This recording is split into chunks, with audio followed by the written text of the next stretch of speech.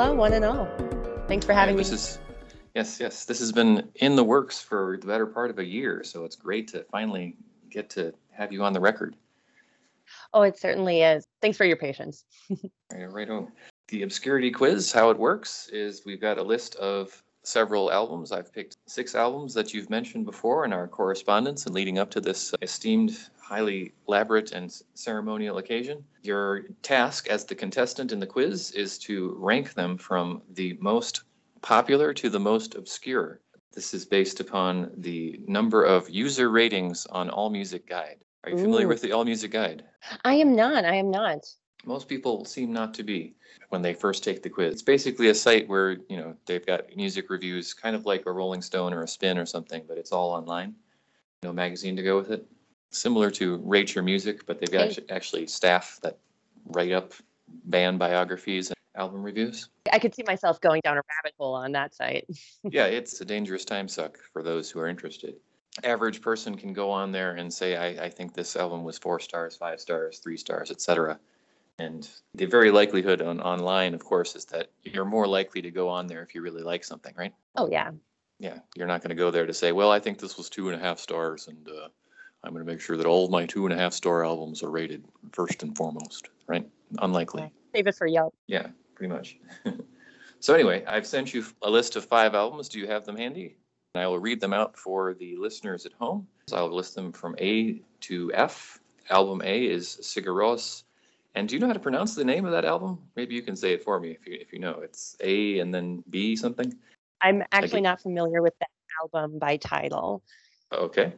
Agatis Birchen, from 1999. Album B is The Album Leaf, In a Safe Place from 2004.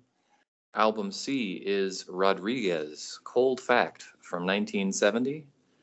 Album D is Portico Quartet's self-entitled album from 2012. Album E is Eels, Electroshock Blues from 1998. And album F is Renaissance, A Song for All Seasons. So you've got a good mix of old and new there. So you've got clearly widely ranging tastes. Would you say that any of them are especially obscure in your opinion? Out of those, well, I'm humbling myself because I'm sure they're a lot more popular than I'm aware. I only recently discovered Portico Quartet. Really enjoy them. Mm-hmm.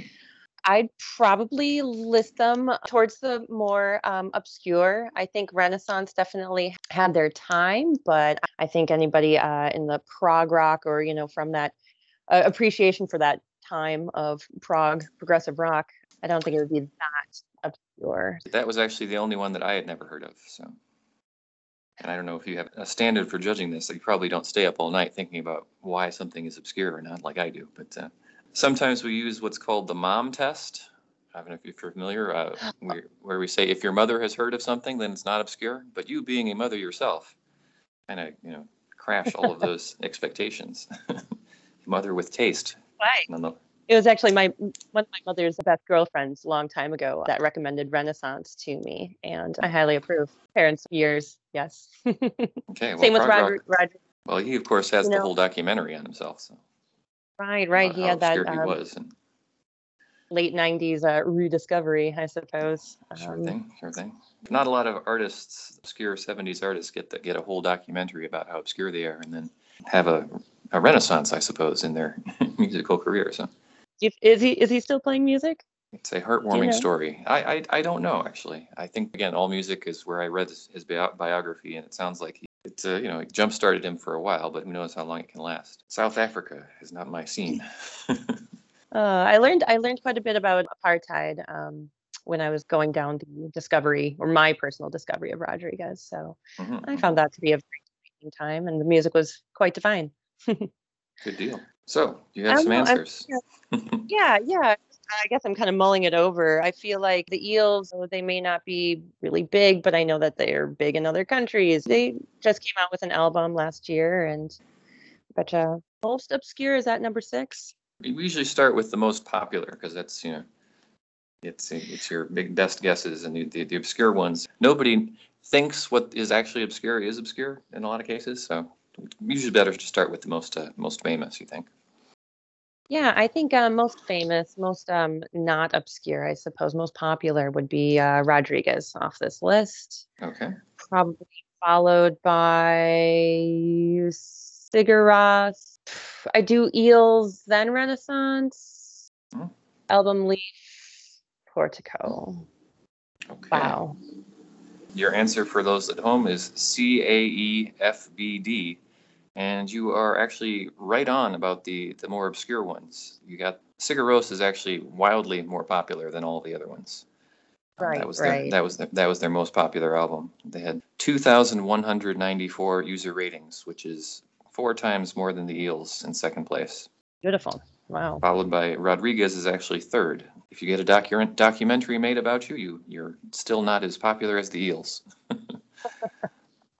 Hey, that's really neat. So we were at one point planning to do a 90s nostalgia conversation on the record, but I think I failed to wrangle all of the other high school classmates that would have been able to join us on that. I don't know if you're still interested, or do you still talk to your friend about that era? Yeah, most certainly, and that's definitely. I would love. I would still be very interested in going down that road. I would love to have that dialogue someday.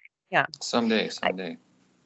I'm not a fast-moving person. Life. Well, I hope you're in a good place. But do you have any more to say about any your thoughts on Album Leaf or Sigur Rós or? The Album Leaf, I hold a lot of sentimental nostalgia in a safe place. It really got me through some times where I wasn't feeling safe. So I do like to pull that album out when I need a little extra comfort. And speaking of comfort, obscure pieces of audio to listen to, especially to pull oneself out, I love listening to The Velveteen Rabbit, narrated by Meryl Streep, piano accompanied by George Winter. Oh my goodness, that's a lovely thing. Well, we'll talk about storytelling in the context of our album picks as well. So that's something to look forward to. All right. Well, thank you for playing the Obscurity Quiz.